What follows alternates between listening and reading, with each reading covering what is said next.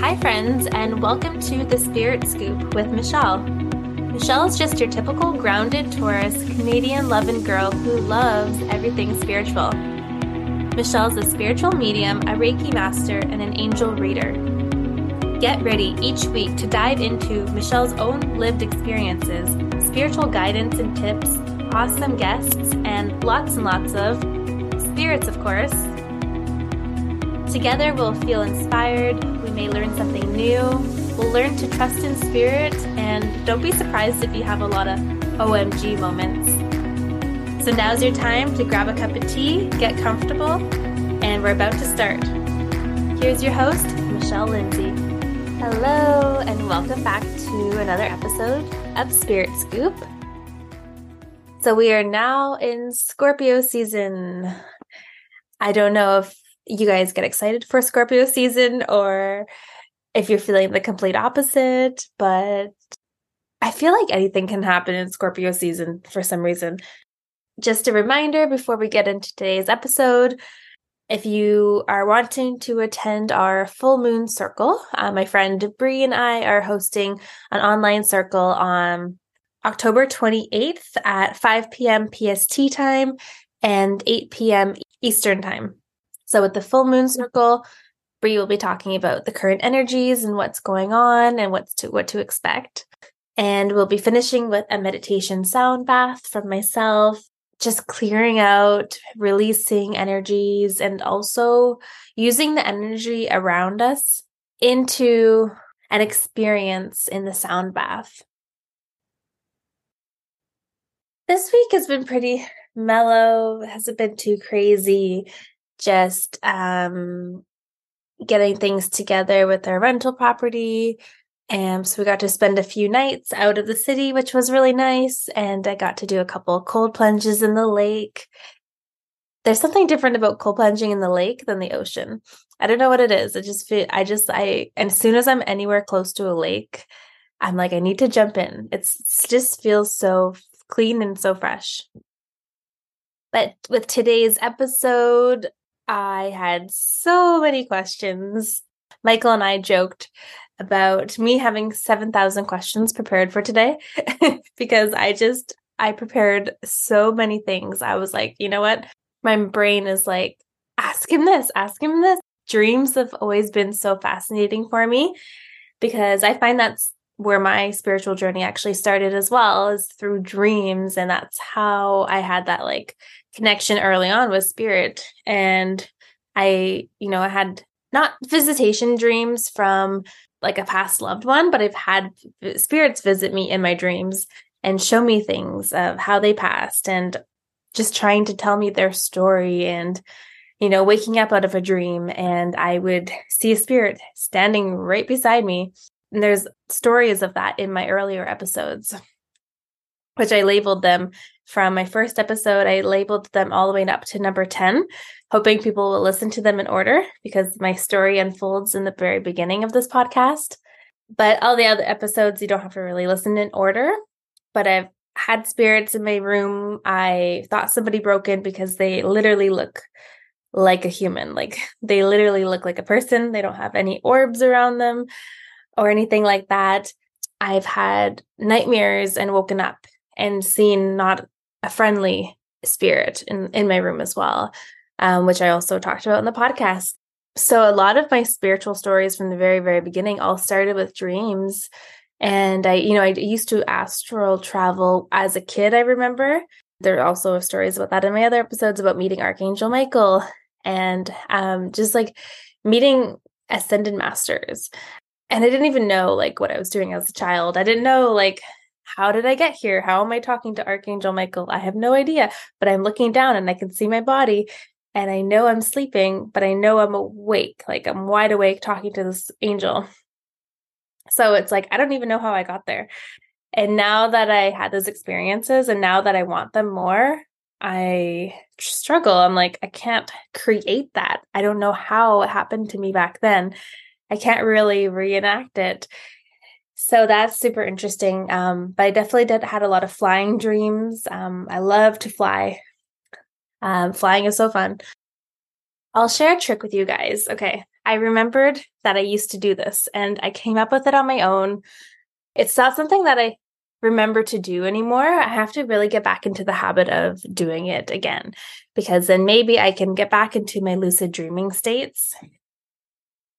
What I used to do back then, so what I came up with on my own was, while I was awake in the daytime, in the morning, in the nighttime, while I took a shower, while I went to the toilet, while I cooked dinner, I would stop and ask myself, wait, am I dreaming right now? Wait, am I dreaming right now? Wait, am I dreaming right now? And I would keep saying that over and over and over and over. And what I noticed was, once I was in that dream state, because I kept saying that saying in my waking life, I noticed in my dream life, I would say that, wait, am I dreaming right now? And then that's opened up my awareness, and I look around and I go, yeah, wow, I am dreaming right now.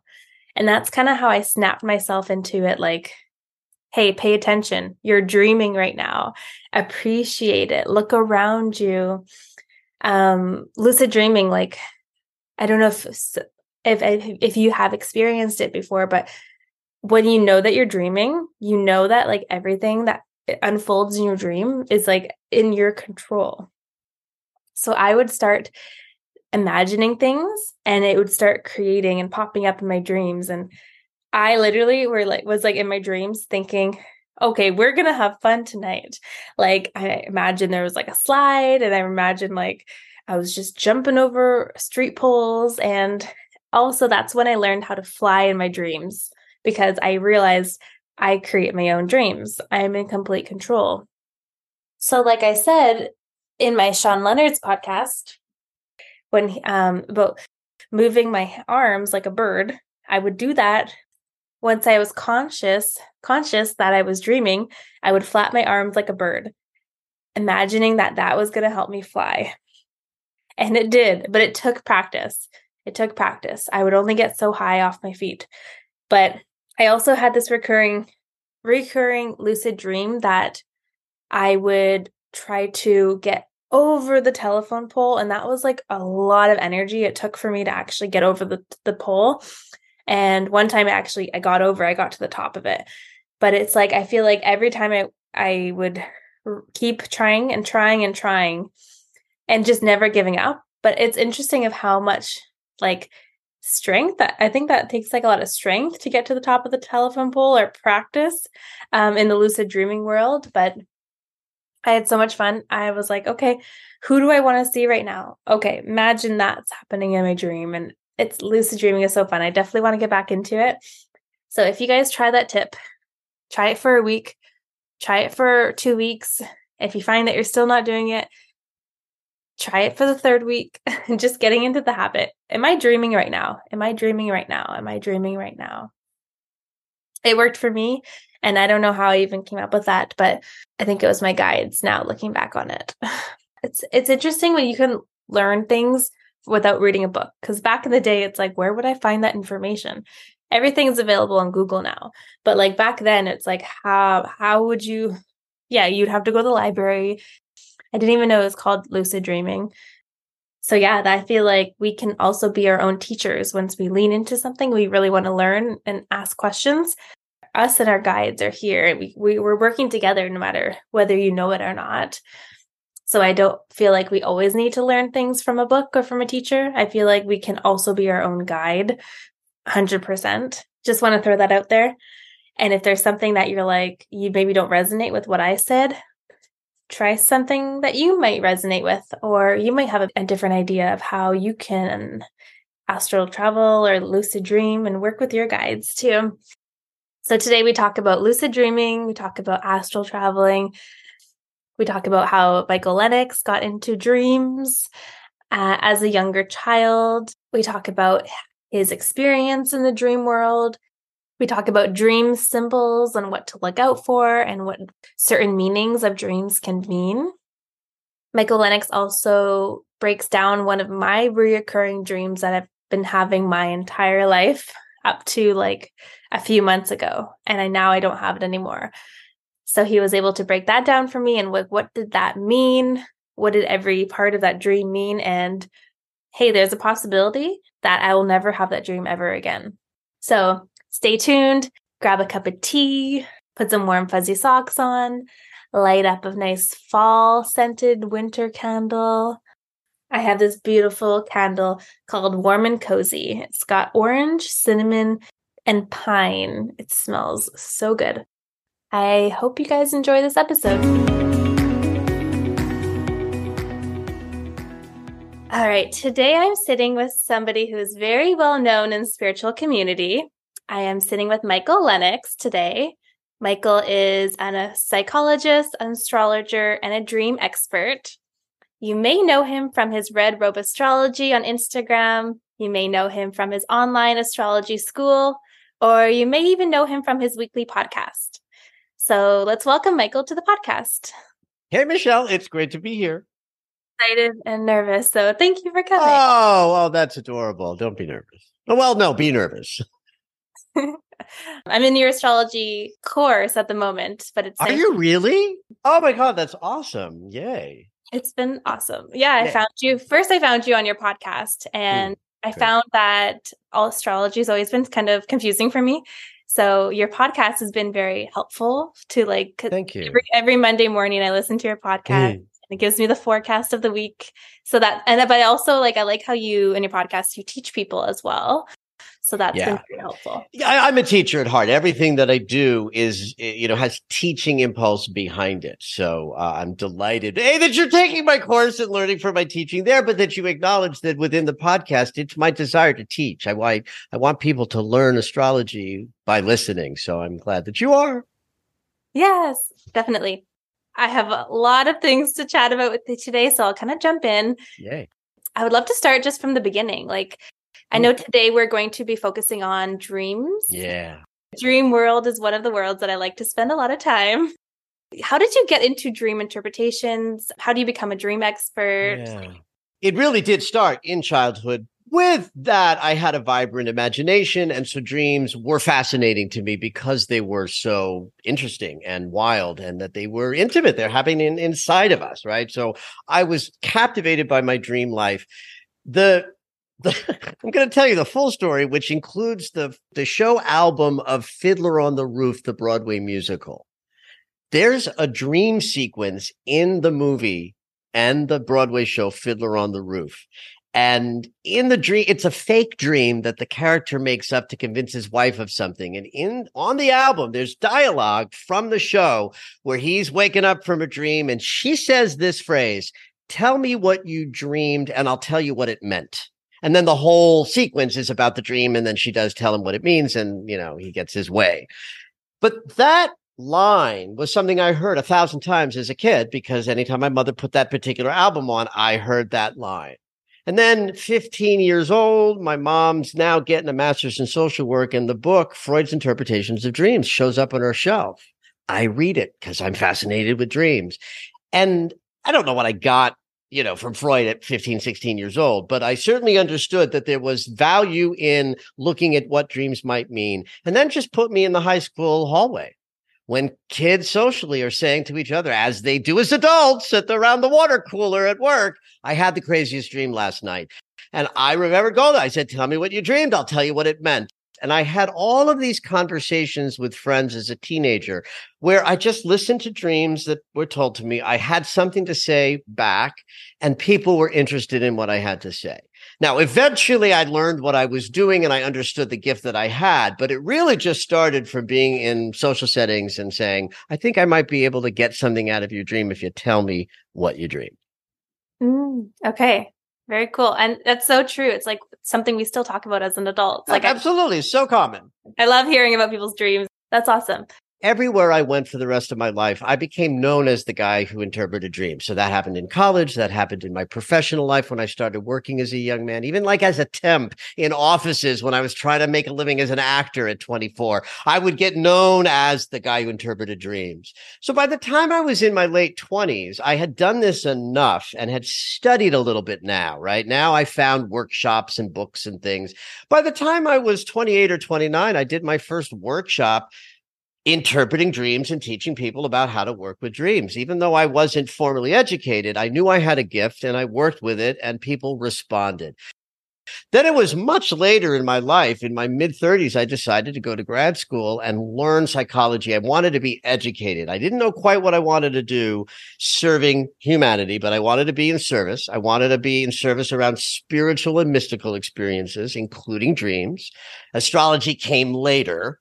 But the advanced education in psychology came long after I'd already been sitting with people doing dream interpretation sessions, doing workshops. And then I just guided my entire life in my late 30s to a world where I left I left acting a long time ago. And then I got into the entertainment industry on the business side. And by the time I was in my late 30s, I was Dr.Micheal Lennox. I had let go of all work outside of being a spiritual teacher. And it very organically sort of just led to being able to do that in the world.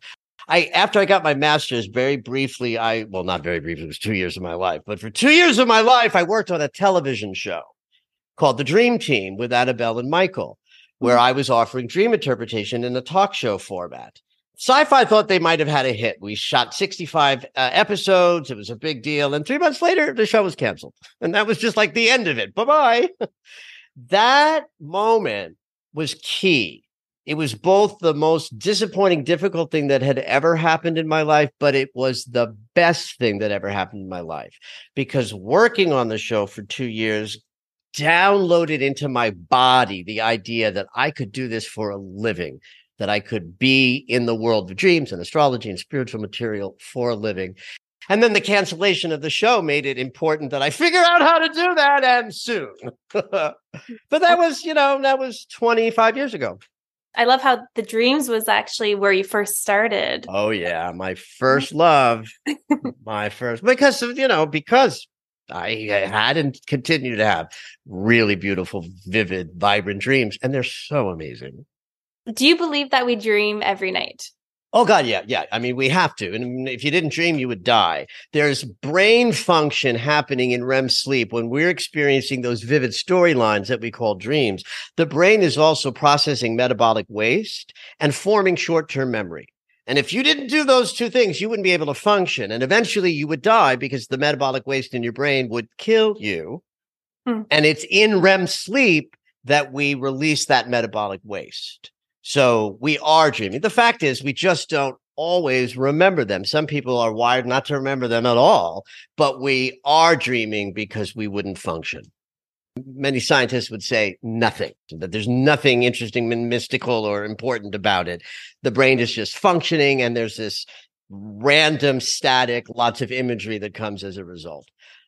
But I have had too many experiences of my own and holding experiences with other people of mystical phenomenon that happens within the dream state. We grow in age and wisdom with every day that we are alive. And we get smarter by what we learn and the memories that we form about what we've learned. But we become wiser because of our dream state, where we go into a place, we practice our struggles, our fears, our terrors, and all of the things that we're frightened of. And then we sort of wake up the next day ready to be a better human being because we've processed some of the deeper conflicts that we experience that are mostly unconscious, but are part of what move our life forward or keep us in resistance and blockage. So I think that when we visit that place and the rational mind that sort of navigates us, but is not helpful to our soulful journey, that mind that says, oh, I look both ways while I cross the street, is not going to, support your soul's desires. That's from a much bigger place that I think we then visit. In our dream state, we visit our soulful place, free of the awfulness of the way our mind limits us in our thinking. And so we're able to have an experience of our intuition, our creative manifestation capacity, and all of the mystery that's connected with being alive and in a body that the mind has to shut off so that we can function, allows its quietude in dream state allows us to be in the world of energy and phenomena freely. And I think we benefit from visiting that place, with every sleep. Because you are on the spiritual side of things, I would love to ask you, like, where do you think that our souls go when we dream? What a great question. Let me say that I have had enough moments in my life where I've wondered, are we connecting energetically with other people in our dream state in a way that might be similar to what happens in the three-dimensional world, where if I want to connect to you, I might get in my car and drive to where you are, and then we have a visit, Mhm. right? I can't say this is what happens, right? And I'm too much of a scientist to be able to stand in my woo-woo thoughts and present them as if that's the way it is. Because, honey, it's a mystery. Nobody knows exactly the way it is. Even the people who will talk as if they know exactly how the mystery works are still talking about something that is mysterious, Mhm. not knowable. Yeah. So I couldn't know from any kind of a certain place, like where the soul resides and does it reside in our body and leave our body when we dream. But I am in the mind of that there's way more mystical possibilities in things like dreaming than we can ever really perceive. And I think the limits of our body that we require to move about in three-dimensional world, when those limits are removed, I think we're in places that our three-dimensional minds couldn't even fathom, but they probably look something like what our spiritual fantasies about them are. Hmm. Okay. Like maybe our soul leaves our body and goes visits with other souls. That's a fantasy Mhm. based on sensation that people have that I would be willing to get behind with the 50% of me that thinks mystically. Okay. I like that. Thank you. Yeah, and that makes sense. It's always cool, interesting to hear people's different perspective, even though it is a mystery. But I feel like we all have a kind of like an idea of what we believe personally. Yes, not only do we have an idea of what we believe, we have experiences that inform the mystery to us. Hmm. And then we can use that vocabulary to share our ideas. And for me as a teacher, I do, but I never let go of the idea that it's still a mystery. Right. It's interesting of how many types of dreams that we can have. Like, I wonder, like, God, yes. why do you believe there are so many ways that we can experience dreams, such as astral traveling, lucid dreaming, dream walking, nightmares, and Mm. like prediction dreams, and probably more? Oh, yeah, yeah. I mean, I'll throw in their visitation dreams, shared dreams. So one thing that I would say in my experience tells me that there's two major camps of dream experiences, and one would be just dreams. The chaotic storylines that happen where we go to six places all at once and everything can happen and probably will. And it's a little kooky and crazy. And some of them are nightmares. I do believe that nightmares want to get our attention. They're important for us to remember. That's why they have such memorability. So all of those experiences that are just the chaotic storylines of dreams are what I will call just sort of standard dreaming. And those dreams reflect our psyche's grappling with conflict, unconscious struggles, fears, doubts, and our soulful expression as human beings. And we can, if we're blessed to remember them and work with them, we can learn more about who we are through those standard dreams. Mhm. Now, everything that you mentioned and that I added one or two would be the mystical dreaming experiences that I think are not at all the same as regular dreams, although that's the world we're in, right? We're in the world of dreams, so we can only perceive through dream-ish imagery. But there are dreams where people who have passed away come and visit. That's not a psyche dream where we're working shit out. That's a dream that a phenomena happens where someone comes and visits. We can have a dream that someone else has that's close to us around the same time. That's just, I've heard so many stories of that working on my new book about mystical dreaming that I've never had that experience, but man, the stories are crazy about that. Dream walking. I don't have experience with dream walking. That's sort of a First Nations sort of idea of like entering the dream state in a conscious way, but just because it's not my world. Uh, but even lucid dreaming and where lucid dreaming can go all fits under this umbrella for me of mystical phenomena that's natural to the human body that can't be perceived very well when our rational mind is awake, put that rational mind to sleep. And some of the dream experiences we're going to have are going to be connecting us to mystical, energetic stuff that happens. That's part of that thing we're calling a mystery. Okay, awesome. And astral traveling, have you had any experience with that yourself? I haven't. And it's funny. My moniker in the world, like my brand, if you will, is Dr.Micheal Lennox, your ambassador to conscious embodiment. So I am so much about the body. I have never left it. Even in experiences that I've had, like in the last years of my life, never when I was younger. I was asked to do plant medicine 7,000 times in my younger life. And I always said no. It was always a no, no, no, no, until it was a yes. And I've danced in plant medicine a bit in the last, 6 years or so. And even in those experiences, it's always about the body. I have re-experienced my own birth about 7,000 times through practice and medicine work and whatnot. So my soul is very captivated with what it's like to be in a body, learning the body, knowing the body, working well with the body. And the astral experience is the idea that that our energetic self can be so lightly tethered to the body that we can stay connected to it, but leave it. And no, I have no experiences of that. Okay. Do you think there's like a common thread of like people that can tap into that more easily? Yeah, I do, because I've seen it. I've talked to dozens and dozens and dozens of people who routinely astral project and leave their body, and they describe what that feels like to them in a way that makes it clear that other people commonly have that experience, and I don't, right? Because the language doesn't match. Lucid dreaming is another thing. The idea of, at the simplest level, lucid dreaming is just being in a dream and being aware that you're dreaming, right? At a fundamental level, that's a lucid dream. But lucid dreaming can also be really rich and juicy and comprehensive in terms of how consciously lucid a person can get in the dream state. And what I've noticed in, 40 something years of hearing dreams is that there are people who just dream lucidly as a character trait.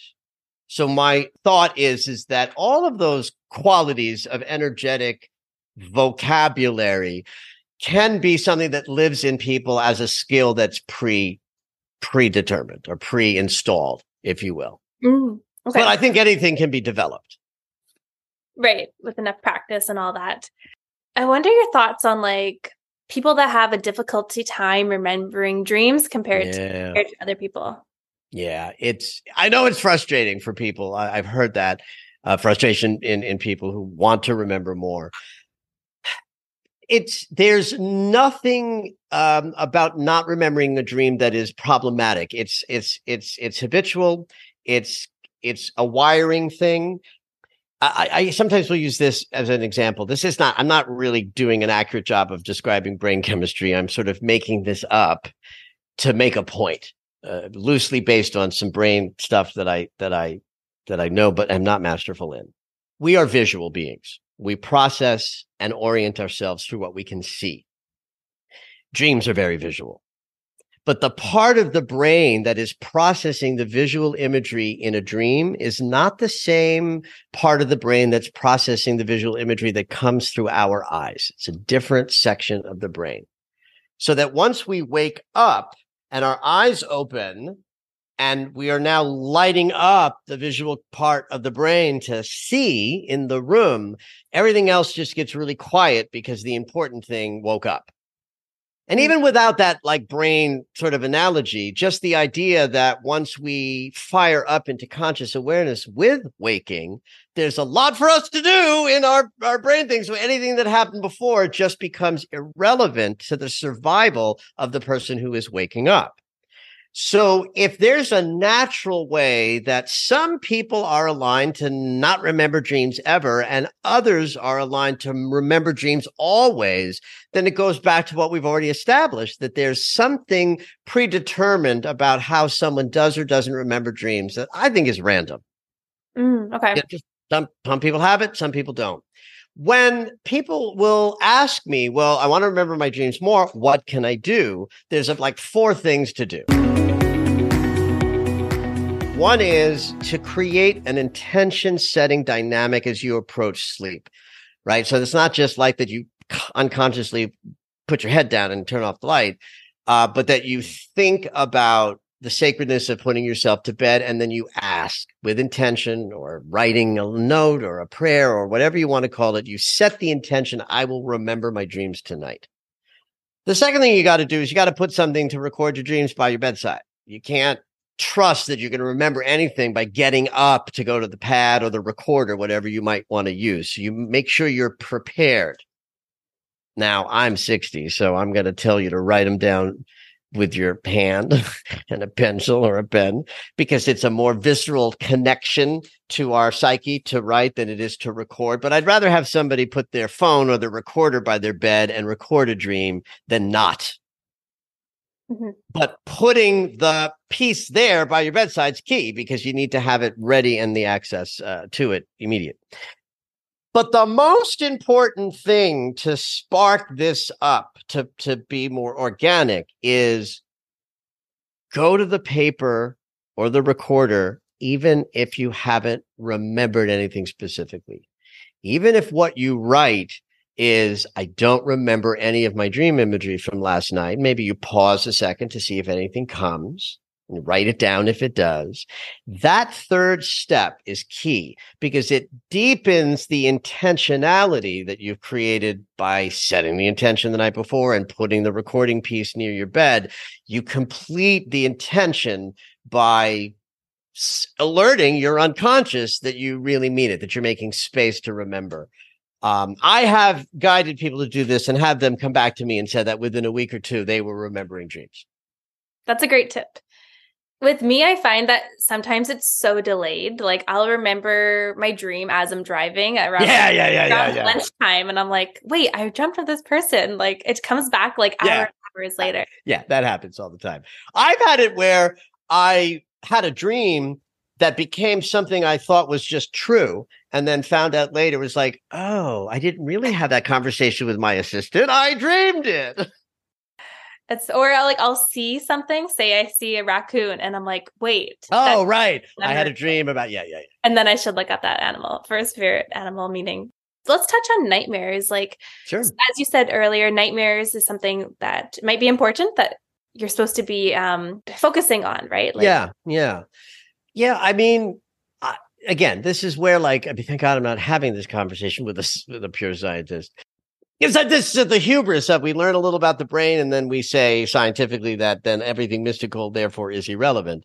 So I don't think we have any scientific knowledge that says we have nightmares because they're more important for us to remember. But as someone who has sat with thousands of people over many, many, many years, using the material that nightmares brought up to, as you put, focus on an issue or a thought, I think is valuable.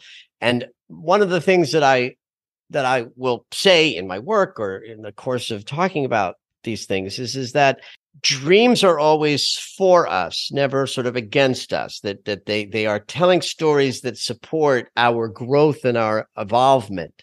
And so if that dream is a nightmare and we are going to remember it more because it was scary, and then because our fears and our resistances is more important to focus on than where we are a yes, then the nightmares become important for me as a person who dreams and likes to work on himself and teaches other people to do the same. That looking at the fearful consciousness that the nightmare showed you is going to give you an opportunity in that moment to be with the fear that is in there at that moment, so that when we do that, we can sort of ravel a conflict that's in the unconscious so that we can do a better job of being a human being the next day. Mm-hmm. And so why I say, like, our yeses don't need any help. It's like, we're just magnificent human beings, filled with energy, capable of creativity. Where we are stopped by that are our internal fears and places where we just shrink back and say no to ourselves. And if our dream is going to show us a place where we're going to say no, then that's an opportunity to go in and be with that fear a little bit so that it can loosen up and we can have a greater experience. So I do believe that we have nightmares and remember them more readily because they need our attention. Although, again, there ain't no scientific proof of that. When it comes to like having like our dreams like warning us of something bad that's going to happen, do you think that happens more with like nightmares or other dreams? Or I will say this. I have heard lots of superstitious people tell me of dreams that they imagined or feared were omens about bad shit that might come that never did. Right. So I haven't in my, 45 years of hearing dreams and their outcome, I haven't heard that experience where someone had a dream and it was a warning and they needed to like pay attention to it. Do you know what I have bumped into thousands of times? Superstitious, frightened people who will use superstitions to back up their fears and then have a dream and go, oh my God, what is this? Is a warning. It's like, what if it isn't? Okay. What if it isn't? That's comforting to know that usually it doesn't happen from your experience. Correct. I had a listener question. They were asking, like, how do you suggest shaking off energy after waking up from a negative dream or like a heavy dream? Oh, it's so funny. I got asked that by a friend of mine just like a week or two ago. And my answer at that moment, I'm going to give the same answer here. Breath. How we breathe is a direct reflection of the body's sort of fitness in a given moment. I don't mean fitness like muscles. I mean fitness as in comfort, alignment, centeredness, right? No anxiety making muscles tense and grip. And so the breath and the body's sort of state are reflections of each other. Like you get anxious, the first thing you're going to do is stop breathing. Right? That's what happens. The diaphragm sort of tightens and breathing gets really shallow. Other physiological things happen as well. But the breath is the most direct reflector of a tense system or tense body. And so if you want fast regulation possibility of getting yourself back to center, it can't not include the breath. Imagine I said, well, exercise, run around the block. What would that be doing? That would be getting your breath moving and going, right? So I would add to that anything that's grounding or reminding the body that it's in a body, right? So stomping your feet and doing some yogic breath of fire would be my go-to for anybody who wants to regulate a dysregulated system fast. Great tip. This actually came up. I actually experienced this like a couple of days ago. I had a dream that like something bad happened with my partner and I. So I woke up and I was like angry at him. Like, yeah. He's like, I'm sorry for what I did in the dream state, but I'm just like, oh, it took me a while to shake it off because I was like, those emotions, they come up and they feel so real. Well, and those feelings, those chemicals that are generating a felt sensation in you, they are as real as real as real. Mm-hmm. Now, the impulse that created them, that generated the negative thoughts that are creating the chemical reaction to those thoughts was not real. That happened in a dream. But the experience of the feelings is bona fide. There they are in your body, rippling through. Yeah, it took a while to shake it off. Think of it. I get it. Yeah. Okay, and there was another listener question. I posted up like a poll on Instagram like back when. Okay, so somebody was asking, do you believe dreams that come to fruition at a later date is a premonition? Yeah. We call them precognitive dreams. Premonition dreams would be just as accurate. First of all, we're all intuitive and we are all experiencing energetic awarenesses before the moment arises. I mean, that's just something that it's we're not as separate from each other and we're not as separate from the next bunch of moments as we experience that we are. The thing that keeps us from hearing that intuitive guidance that I think all human beings have, And of course, some people have this develop better, so they don't, they're more organically hearing that intuitive voice. But for those who don't, the waking mind voice is what interferes with being able to feel and hear the voice of intuition. And so because that voice is asleep when we are asleep, it stands to reason that we are more available for information that comes from what we would call the fourth dimension, because we can connect to that dimension in dreams. So if we are in bodies in three-dimensional space, the fourth dimension would be where time doesn't exist, but it's still us, right? Mm-hmm. So the four-dimensional experience of us doesn't get limited by what hasn't happened yet in time. So a person who's like a good intuitive psychic has an ability to sort of channel up into another dimension where time doesn't exist and feel into the potential of events that haven't yet occurred, which we can all do when we're in the dream state and the rational mind is quiet.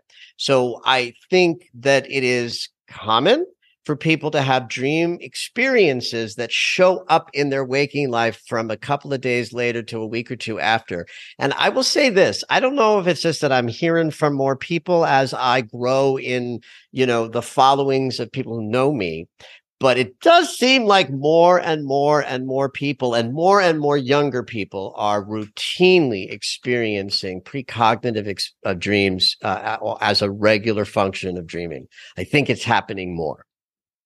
It makes me wonder too, like for the people that do experience those dreams, like do they tend to be a little bit like not more psychic, but like developing their psychic abilities, or maybe more of an active third eye? That's possible. I can't answer with clarity about that because it's not something I've looked at or considered. But though it certainly makes some sense that people who can do that well in dreams might also be able to do that well in life. And I will also say that, that sort of on the other side of this question is that I do believe that if someone in their waking life practices any form of mind quieting, any form of meditation that quiets the mind, will have a greater experience of intuitive dreams in their sleep. Mm-hmm. That just practicing quieting the mind will open up the intuitive mind. I like that. That's a good reminder. Spirit visitations. I know you touched on it a little bit, but do you believe that it's a real experience? Like that there is a past loved one that is there visiting you and it's easier for them to like enter into your space in the dream world? Absolutely. When you start hearing an experience from people, and it's particular, and I'll give you the experience before I continue making my point. The experience is that someone has passed away is in the dream, that the dream is not a chaotic dream where a lot is happening, that the dream is in a singular setting, very often even the room in which the dreamer is sleeping. Another popular one is benches. I don't know, a lot of benches in these dreams, people sitting on benches. And that there's usually no dialogue or interaction. If there is any words spoken, it's usually simple, like all is well or I love you. And almost always it's a felt experience of all is well or I love you, not a verbal one. So that, what I just described you is like, say, how the first person who ever described a visitation dream to me described it. And the second, and the third, and the 56th, and the 157th, and the 2,658th, and the 17,652nd. Every person who has ever described a visitation dream has described that.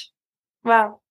Right there is empirical data, right? No control group because it's just me perceiving, and it's anecdotal because I'm just telling it to you. No journal would publish this. But right there is enough information for me to confidently say there's an experience that happens at night when the rational mind is asleep and we are in that place, in that four-dimensional place where time doesn't exist, that people who have passed can visit. And how you know is just what I described. Singular setting, singular conveyance, often nonverbal. And I'll add the last piece that is really the linchpin of belief. is how these dreams make people feel. Mm, yeah. I've spoken to people where dreams of this nature changed their lives Mm-hmm. because they got woken up. It was way bigger than the loss. Wow. Just from having an experience that they could not shake the bona fide of the experience. Like something happened. And then it doesn't matter what other people believe or who might dismiss such an account. The person who has had that experience will say to you, nope, sorry, can't, not interested in you thinking it wasn't, because I know what it felt like. True. It's like when it happens to you, you Yeah, know. when it happens, you know. Yeah. Yeah, when it happens, you know. I haven't had a visitation dream experience, but I've heard the similar things as you said. It's very simple. I have not either. No. There are so many dream experiences that I have not had. It is sort of a wonder that I've devoted my life to talking about them and teaching about them, but I'm a very vanilla dreamer. Okay. Interesting. Yeah. Vivid, avid, and I work with them like crazy, but I haven't astral projected. I have never been visited. I have had 2 lucid dreams, and I've had enough dream mystical experiences to fill a book, but not some of those wonderful things like visits and shared dreams. Okay. Is there one type of dream that you really want to experience that you haven't experienced yet? That I haven't. Well, I think I would certainly listen. I was going to say I'd love to have a visitation dream, but I don't want anybody to leave so I can have a visitation dream. And the important people who have left so far who haven't visited, it's like I don't need that to happen. I don't know if you're going to be asking me about lucid dreams, but I will tell you, if you don't mind me inserting my will here, because I would have one more of these. I'd pay for this. Like if I could pay money for this. All right, let's hear it. I have had 2 lucid first, the lucid dreams of the low variety. Like, I'm dreaming. I've had some dreams too of movement where it's like I'm just flowing in movement, and then I get lucid. I'm like, oh, I'm lucid, and I can change the movement left or right. In the world of lucid dreaming, one night I had a dream. I was dreaming that I was in my living room sitting on my couch. It was daytime. I was as awake as I am now. Like 100% as awake as I am now, only I knew I was dreaming, and I knew I was dreaming in my bedroom. And the whole dream was just me in my living room going, oh my God, I'm dreaming. I'm dreaming. I'm fully awake, and I'm asleep in the bedroom right there. But that experience blew my mind because of how vivid and real it was. About 2 years later, I had another similarly as awake as I am now dream, with one exception. It had sepia tone. Everything was brownish, like dimmed light. Pretty. It was warm. It was lovely. It was not a creepy thing, but it wasn't sunlight. But outside of the diminished light, I was as awake as I am right now, only I was in a park. And I went up to a bench, a picnic bench. There were 5 other men, I believe, sitting around the bench. And I just walked up and I said, guys, do you know that we're dreaming? And they were all like, yeah, And I absolutely believe that there are 5 other people, including me, who had a dream 5 or 6 years ago about being at a park bench or a picnic bench. Oh, wow. That's so cool. As a lucid experience. No, I nothing would shake me that experience did not involve those people that were there. I believe it with my body.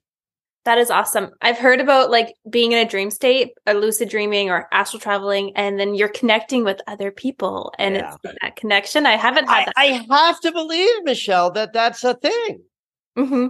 Like if I'm connecting in some powerful way, and why not the person that I'm connecting with in the dream state also be connected to a body where they are sleeping? Mm-hmm. Have to believe that. Yeah. That's why I wonder, where does our soul go when we sleep? I feel like we're just wandering the streets. Well, it begs also the question, is it somewhere different when we're awake? Is our soul limited to our body? Are we always a little bit bigger than the body? These are fascinating questions. Yeah, definitely. Okay, when it comes to reoccurring dreams, this one always is I'm so curious about. Why do you think we have recurring dreams for like years and years and years? Yeah. Maybe Yeah. our entire life, we have the Yeah. same dream. It's a very unsexy answer. Okay. First of all, let me say there are two kinds of recurring dreams. And the one you're talking about is the lifelong, over and over recurring dream. And almost everybody that you speak to who has this will say it's the same dream every time, right? And being someone who listens to dreams from people, this one has the tsunami dream. This one has the zombie apocalypse dream. This one has the being chased dream. This one, has the, teeth The falling teeth out falling out. dream. Yeah. All of those dreams are stress dreams, and they come when the body is in some stress. And it's just like the idea of visiting the nose and the limitations and the fear. When we're stressed, by going into the dream state and being stressed, we wake up able to be with stress in our waking life. So say the dream image that is good for me, is the zombies are after me. If you are under 40, you're dreaming of zombies because of video games and zombies and media and zombies. Like, I don't dream of zombies, honey, because I'm 60. There were no zombies when I was a young person in the way that, people who are, in their 20s, 30s. Okay. So you fixate on an image that matches an idea of stress, and that dream will come every time there's a work stress or a relational stress or a life on life's terms stress. The brain says, okay, Michelle's in trouble. Let's get her that dream of teeth falling out because she's feeling insecure. And that's an insecurity kind of dream. And every time you feel some insecurity, that dream will allow you to practice the insecurity experience to wake up on a Wednesday after having the dream on a Tuesday night better at facing something. So whatever the vocabulary is, whether it's a tsunami or a guy with a gun, if that's you, listeners, when you have such a dream, what to do is to look at your waking life. What might be the most stress-inducing occurrence or relationship or thought form? Probably needs your attention because the body is saying, hey, we're stressed. Let's little help over here. Now, there's another kind of recurring dream that can come, but these aren't that repeated, simple, stressful, recurring images. This might be something that happens within the course of a year or so where an image will come up. I worked with a woman years ago who was, she had, with a great deal of courage, pulled herself out of a marriage on the East Coast and drove to the West Coast to an unknown life. And she literally went like, I got to get out of here. Let's just go west and see. Well, for a year, she had dreams of driving. Right. As she was processing the shift from her old life to the new life, the image of driving, which was in her waking life body, is what got her from the East to the West, showed up as a recurring theme for, a year or more. And that I hear of a lot, but that's a different thing. That's a theme that someone's working through that might be understandable based on the images that are there. That's a little more sexy than the, zombie dream being just like, oh, she's frightened again. Let's give her this dream so she can be better at stress the next day. Do you find that you say we'll be better the next day? Do you feel like in the dream we're actually working through that stress? Or yeah, absolutely. Absolutely. Okay. I think we are literally working through the theme or the feeling of a stress with the dream imagery. And who knows what's happening in the unconscious? We could be, very directly, literally working on. I keep saying literally. I hate that. But I have felt this in my own life, and I've seen it play out where, as a result of paying attention to a dream that came up at a particular time, that someone would have a shift and a change and in how they were perceiving, a stressful occurrence. So I do think we're working on stuff very specifically.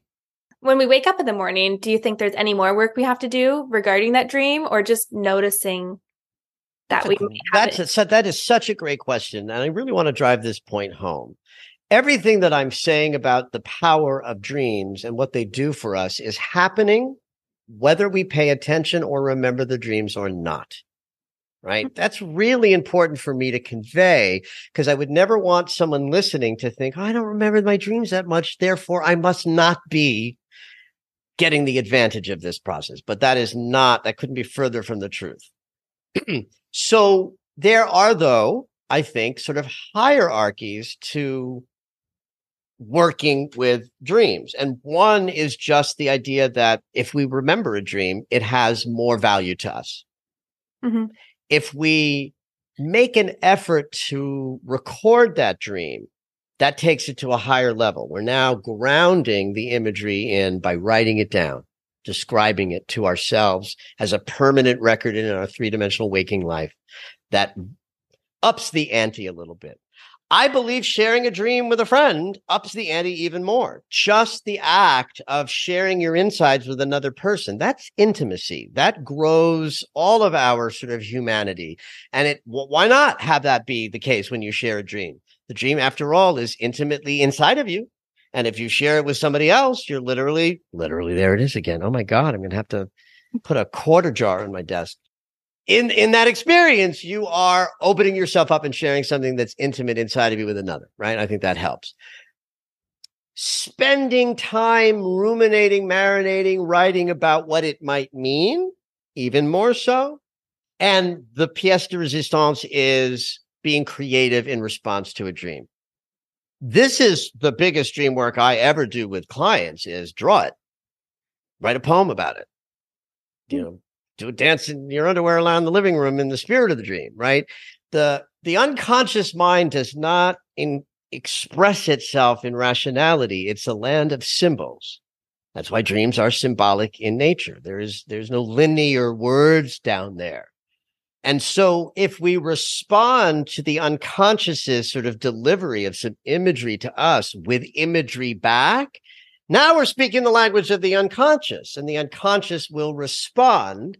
And I think that sets up a dynamic of dreamer and dream, and the conversation between the dreamer and their dreams as richer because they are consistently telling their unconscious mind they're interested in what's being expressed. And because you mentioned symbols, is there any specific symbols that we should look out for, or are they different depending on everybody? Well, in my world, they're the same because of universality. Like that's the idea of that people can have different people can have the dream of a singular image, and they're likely to be feeling into the same thing because of the principle of universality. So what I mean by that is that, like here, I've got a cup here with some water in it. If it contains something that I need for living, like the elixir of life, right? So then the meaning or the interpretation of cup or glass would have something to do with my capacity to draw to me that which I need to sustain, right? Okay. So anybody could come up with that definition of a cup if they were invited to think what's the most fundamental thing about this that everyone would agree upon. So then you've got a symbol that means the containment of something I draw towards me as a universal idea, as opposed to something more personal, which would be, well, that cup's not made out of glass. I don't like glass cups. So therefore the dream must be about me not liking the thing that I'm drawing towards me, right? There's a fundamental universality that we can speak into that I think is a language. And I think I know that language. I think it's one of the reasons why I interpret dreams so effectively is because I'm not projecting my own stuff onto someone else's dream. And I'm going towards this universal meaning that I just have a good mind to grapple with and go to quickly. In terms of, certainly basic themes or symbols to consider, there's a handful that are so common in dreams that I'll mention them here. If your dream takes place at night, you're in shadow territory. So you're in places that are typically hidden. So nighttime, nightmares, scariness, woods, anything that's hidden, you're in what we call shadow. You're looking at things that are typically not available for our conscious awareness. Water in dreams is about our emotional life. Right. We leak water when we get emotional through the inexplicable tears that we, shed, that we still don't really know why that happens. So water is emotions. Houses and homes means you're in a dream reflecting the self. We live in homes. So there's it's one of the most common places for dreams to take place is like a house. And it's usually like, it was a house. It was my house. It didn't look like my house, but I knew it to be my house. Or, it was a house that I know I've never been in. Like any of those qualifiers might be describing what the dream is about, but it's going to be about your sense of self. Right there are sort of three basic categories of commonly occurring symbols to consider. Water is emotions, houses are self, and nighttime is shadow. How can people learn more about the symbols? Like, is this something that they would just tune in on their own? Or is there, because I know there's so many books out there. There's Google, you can Google. Yeah. Let me start by saying this. It's your dream. You can't be wrong. Okay? That's the most important thing to say. Now, that's not to say that you might not have a dream where you have a really good sense of what you might interpret based on what it feels like, what your personal associations were. If you came to me, I would therefore have the permission to give my perspective. And if I did, it would be universal. It wouldn't be like, oh, you missed this, or I feel that, or here's what it'd be if it was my dream. It's just something that I can do. And you might go, oh, wow, that's really interesting. And then we'd be in a thing where you were getting something from what I was offering. Or you might go, I don't resonate with that. And then you know what? It's done. It's your dream. Okay. Right? So I also think that what you're led to as a tool counts. Meaning, if you're somebody who wants to work with a dream dictionary, work with a dream dictionary. I wrote one. I believe in them. Right? But what if you have mine or someone else's? There's sacredness to that. Like the dream interpretation tool a person gets led to counts because we are the guardians of our own soul. And I'll tell you one little quick story that sort of drives this point home. I was texted by a woman that I was going to see later that day at a social setting. And she texted me, oh my God, I had the wildest dream. Are you going? I want to be able to process the dream with you. Yes, I'll see you there. I don't remember the content of the dream, but it had a skunk in it. She went to a dream dictionary online and she got information that somehow skunk connected to sexuality. And then she came to me an hour or two later and we processed the dream together with that information that she had gone to that online dictionary that gave her skunk as connected to sexual energy. Now, I wouldn't go to sexual energy with skunk ever.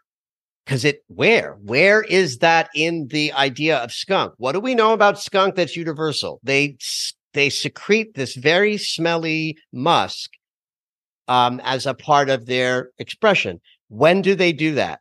When they are afraid. Okay, so universal meaning of skunk has to have something to do with fear and a fear response that tries to push other people away. So this woman is someone who grapples profoundly with sexual shame and fear around her sexuality. So her dream went, and there she goes to a place where she gets sex and sexuality as something she must consider because she found that information. And then she brought that to me. I was able to incorporate the whole bit into a dream interpretation that worked, that I would not have thought of in my own universal thinking about skunk. But I can't dismiss it. Imagine if I went around telling people, oh, that's not what your dream means. That would be horrible. I'm not the arbiter of what your dream means. I'm just the container that helps you reflect what it might mean. And because I'm good at it, most of the time when I do that, people go, oh my God, I think you're right. Mm-hmm. But that doesn't mean that I am in charge of what is true. And this to me is a perfect story of I would never have gone there, but she did. I included it. And she had a perfect interpretation of that dream, which included shame and fear around her sexual impulses. I like how it gives us that story gives us like a little bit of power, right? Of not doubting ourselves, because That's we right. might not know what every detail of the dream really meant, That's correct. but we might get the overall. And the idea is to be in an engaged conversation with yourself about yourself, not did you get it right? Right. A couple more questions before we finish up. Do you believe that drinking alcohol or consuming cannabis before sleep affects your dream state? Oh, 1,000%, 1,000%, 1,000%. Worse or the better? Oh, absolutely worse. Absolutely. First of all, the deeper we sleep, the more vivid our REM dream experience is going to be, right? Deep, relaxing sleep allows us to have a richer experience of our dreams. Alcohol impairs the depth and the quality of sleep. So that's where alcohol plays in. You're not going to sleep as well when you drink. You're therefore not going to dream as deeply or sleep as restfully. It's also poison. Just saying. Now, cannabis I've heard people report to me that when they use cannabis, their dreams get more vivid. But my experience, because I am a cannabis user and I've not always been, I have an addict personality. I've spent much of my life clean and sober, and I have a relationship with cannabis. I'm not ashamed of that now. And that's a whole other conversation about how and why I made that choice. Regular cannabis use can dampen dream memory. Okay. So now I'm at a place in my life where I'm okay with that because I don't work with every dream that I have. And so I work with the dreams that grab my attention. Right. So personally, I can work with this because the dream that needs my attention gets my attention. But if you're smoking a lot of cannabis before sleep, you're going to remember your dreams less directly and effectively. Okay, that's important to know, because I find that I'll do it occasionally, but because of sleep, right? You sleep that much better. So Yes. I think people understand like, oh, if you're sleeping much better, you must be like being able to enter dreams a lot easier. I would bet that in the dream experience, could the person who has smoked a bit of cannabis remember it? That the dream is probably rich and vibrant and extra colorful. But then you wake up in the morning with that fog from the cannabis the night before, and the memory is just not as acute. That makes a lot of sense. Okay, let's do a quick rapid fire, unless you have time for a mini interpretation dream. Oh, let us do an interpretation and then let's do the rapid fire. I'd love to do an interpretation. Okay, great. Okay, so it's one of mine. It's a recurring dream. I've had it my whole life. So it's a recurring dream that all of a suddenly I'm pregnant but I don't have a big belly. Like I don't know that I'm pregnant, but I'm going into labor. It's like that panic of like rushing to the hospital, a panic of like not having anything prepared, no diapers, no baby clothes, no crib. But that's funny because it's like one of my fears in waking life is like going through that birth process of like having a child. So I'm like, is that because I'm like nervous of it in my real life, but I keep having this recurring dream?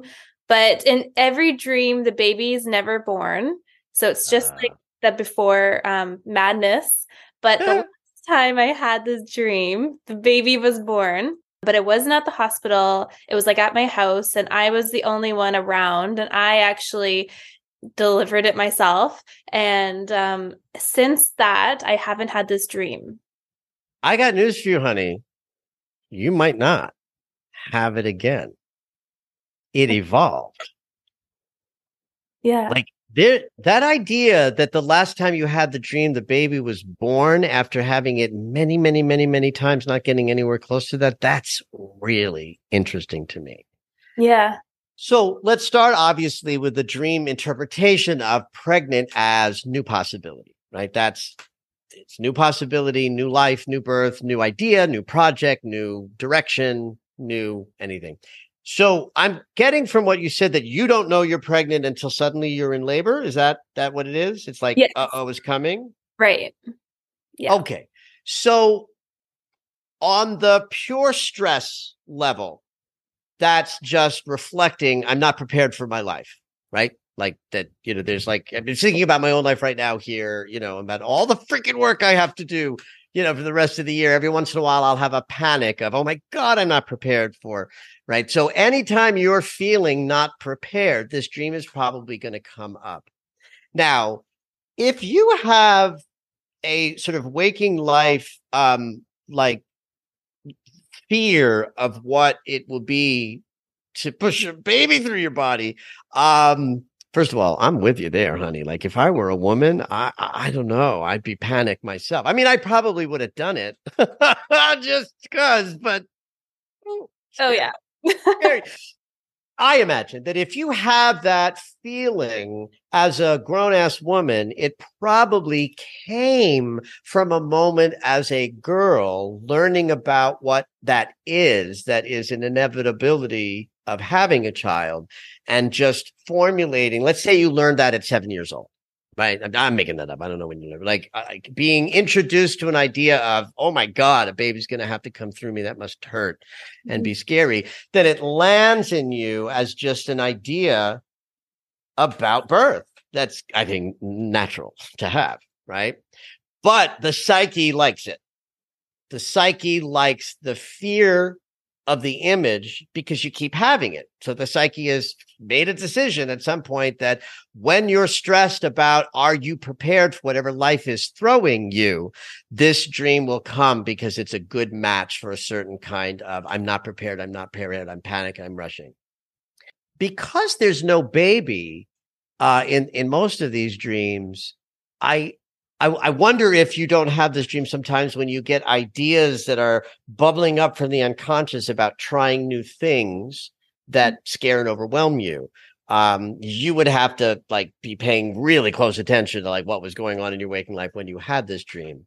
But the fact that you have evolved this dream to include a birth, and that's a whole different landscape. You've got dreams that are about ideas that don't come to form that you're anxious about being ready for.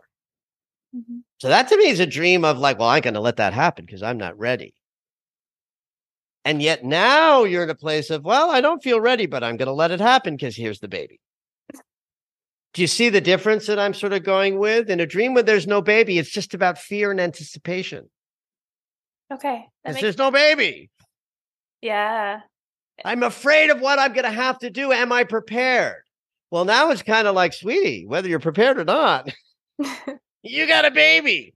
That's a very different, same dream, same theme, only it's now evolved to say, I now am, and maybe this is just in your growth, in your readiness, in your, whatever age you're at and your psychic development, you're more ready to birth ideas, even the ones you don't feel prepared for, because you're ready to be a more vibrant person in the world who births ideas and makes them happen. Mm-hmm. But I would not be surprised if you stopped having that as a recurring dream, or that it doesn't shift to where you now start having it as a recurring dream where there's a baby. Mm-hmm. Yeah. But I see it as an evolution of you. Wow. Yeah, it's beautiful to think of it that way as well, because I found that interesting. I'm like, it was born and I haven't had the dream yet. Like that means something, I think. I think so too. And it's interesting that like, I'll have this dream, but I will just dismiss it as like, well, that's my fear of that I have like on my waking day. Like it's interesting the way that your dreams show you your dream. It's not. Yeah, it has to be more specific than that. It can't just be like random, like that your psyche will just randomly bring you to that fearful place that the dream matches. I do think there has to be something triggering it in our waking life.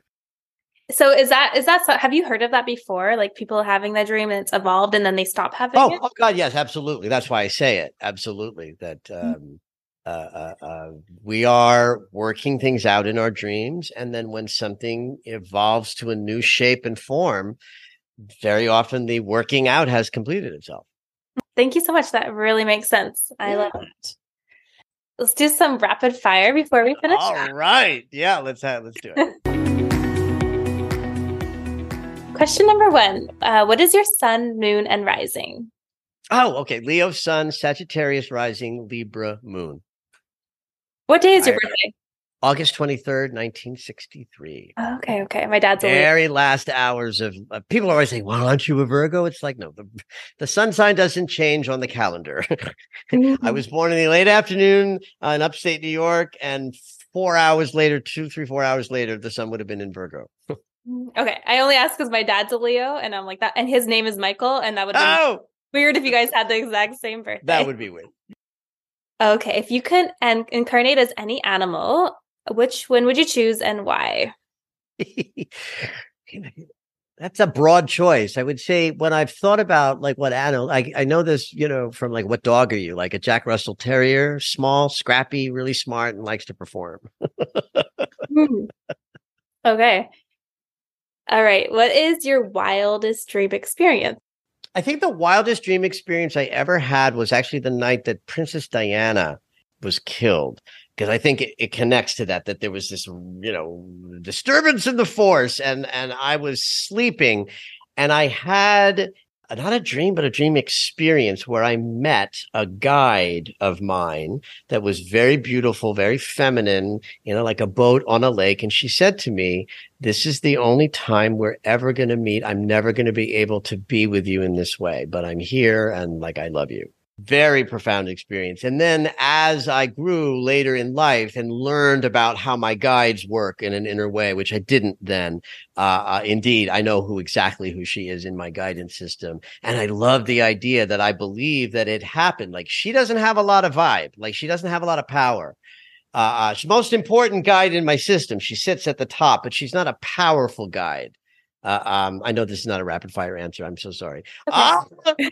But she's the one at the top of the pyramid of my guidance system, but she doesn't have enough vibrational energy to have come to me in any other way. I think she could because of this event, ripping the fabric of life open with that public death that did sort of, rip the world for a little bit. That was why she was able to have that experience. Oh my goodness. That's amazing. Wow. Oh, that's okay if some of them aren't rapid. That's all good. I'm like, that's a big question for it to be rapid. It is a big one. Okay. Do you have a recurring dream that you experience? I do. I haven't had it in a while, but it is of me looking at myself in the mirror, and I have very beautiful, very full, long blonde hair, a la Farrah Fawcett. Okay. From the 70s, and I'm a child of the 70s. It's a very strange dream to me. I wonder if it's like past life stuff. I've thought about it in a lot of ways. Is it past life? Is it about feminine principle that lives in me? And I've never quite known, and I haven't ever felt like I got to dig this in and find out. It's just like, okay, here's a dream. Don't really know what it means, but there it is. What is your favorite crystal? Oh, I guess I'd have to say kyanite. Kyanite is a blue crystal that has a high vibration, supposed to allow us to go to very high vibrational places.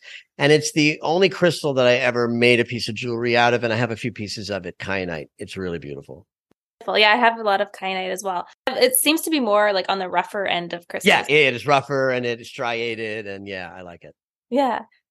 Okay. Tea or coffee? Coffee. Coffee. All right. Coffee. All the way. Your favorite comfort food? Peanut butter and jelly. Just on a spoon or on a bread? No, I mean, I will tell you that I eat it in lots of forms. And yes, I do and will pull out the jars and a spoon and dip and dip.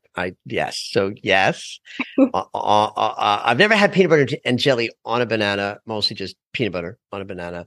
These days, it's mostly toast because I don't want a whole sandwich. I want a snack. So I don't want 2 pieces of bread and it has to have a lot of peanut butter and jelly. It's not like a little, like it was a little scrappy. That's not right. There should be full. But when I was a kid and my most sort of depressed in my adolescence, every afternoon there was a peanut butter and jelly sandwich as comfort.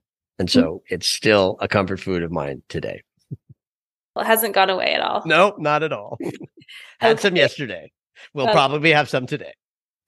Okay. I don't know if you've seen an episode of The Bachelorette. I never have. But I have to ask this question because it's my favorite show. They first night they have a limo of like say 30 girls and they have one bachelor, but they Yes. all come out of the limo and take turns. So they all have like 30 seconds to make an impression and introduce themselves. So sometimes they'll show up on a horse, sometimes they'll wear a funny costume. Oh my You know, God. they Are can you gonna ask me what I would do? what would you do? But with a Oh my God. I'll answer the question. I would sing. okay, beautiful. I would sing. I like to sing. I have a beautiful voice, professional singer. Oh, okay. My boy can sing. I can sing. Oh, okay. And I've certainly had the fantasy that, like, as a siren, that I would sing and somebody would fall in love with me. It's never happened. It's never gonna happen. But that would be my answer. Beautiful. Would we be able to get a little preview of that? Ha! No It's prep. very clear our love is here to stay. Not for a year, but ever and a day. And I would finish. Wow. I love it. Okay. That beats all of the answers that I've heard. Ah! I love it. What is the best prank that somebody's played on you or that you have played on them? Yeah. I'm so sorry. I'm not a fan of the prank. I Okay. don't prank. And I don't know that I've been pranked. I can't even think of. Yeah. No. Sorry. Not a pranker. That's all right. Just two questions left. Do you have a favorite ritual of the day that you do every day? Well, I do love the first sort of hour of my day. And I do the exact sort of same thing every morning. Right. And I'm up at around 4:30. So it's dark. Everyone's asleep. So even just moving through the order of like water and then supplements and then, a little apple cider vinegar followed by, I make sure the coffee is poured before I have the vinegar because that tastes awful in it. So yeah, my morning ritual is the sort of the same approach to how I greet every day. And I love the morning hours when everyone's asleep and I'm up. So that's, Mhm. yeah. Yeah, it's so peaceful at that time. Yeah. And the world just seems so quiet. Quiet. All right, last question is what inspires you the most? Wow. It's such a big question. Okay, I'll say this because so much of my work is teaching. Watching people grow, witnessing change. I really love that. Well, I've enjoyed today so much. Thank you Yay! for being Me generous too. time and sharing your beautiful singing voice with us. How can people find you? How can people work with you? How can people learn from you? Best way is just to go to my website, michaellennox.com. And there you can find my social media presence. You found me on Instagram. I'm on social media, Instagram, TikTok, and Facebook. I'm doing, daily videos for astrology, everything that I do, you can find there. I teach classes of self-investigation and shadow work. I teach astrology. There's the astrology school is growing. We're putting more stuff next year. And even like how to follow me on TikTok or Instagram, you can find on michaellennox.com. So it's the best place to go. And I'll say this, even though it's like it doesn't come out for about another couple of months, on January 8th, I have a new book coming out called Psychic Dreamer, exploring the relationship between dreams and intuition. So Oh, everything we've been talking about, I've written a book on, and it's coming out in the second week of January. perfect. Can people pre-order before January? I would encourage anybody who's interested in what I do is to go to michaellennox.com and just get on my mailing list because I put out announcements of everything I do. And then when the book comes out, if you're on my mailing list, you won't miss the announcements. Awesome. And when your astrology course ends, are you going to be running it again? Well, that course is forever, right? It's being offered live now, but it becomes a forever recorded course. So everything that I teach in astrology is designed to be available forever so that I can just keep offering new and new and new and new rather than having to cycle back in and teach people how to learn their charts. So the course that you're taking is that very comprehensive course. Rather than offer it again, it's just going to be available via recording. forever. And then what that allows me to do is, while we move into next year, to just start teaching transits and, getting people to advance in astrology. Okay, that's awesome. That's good to know. Okay, so I'll link all your information in the show notes below. Yay. Thank you so much. It was a pleasure.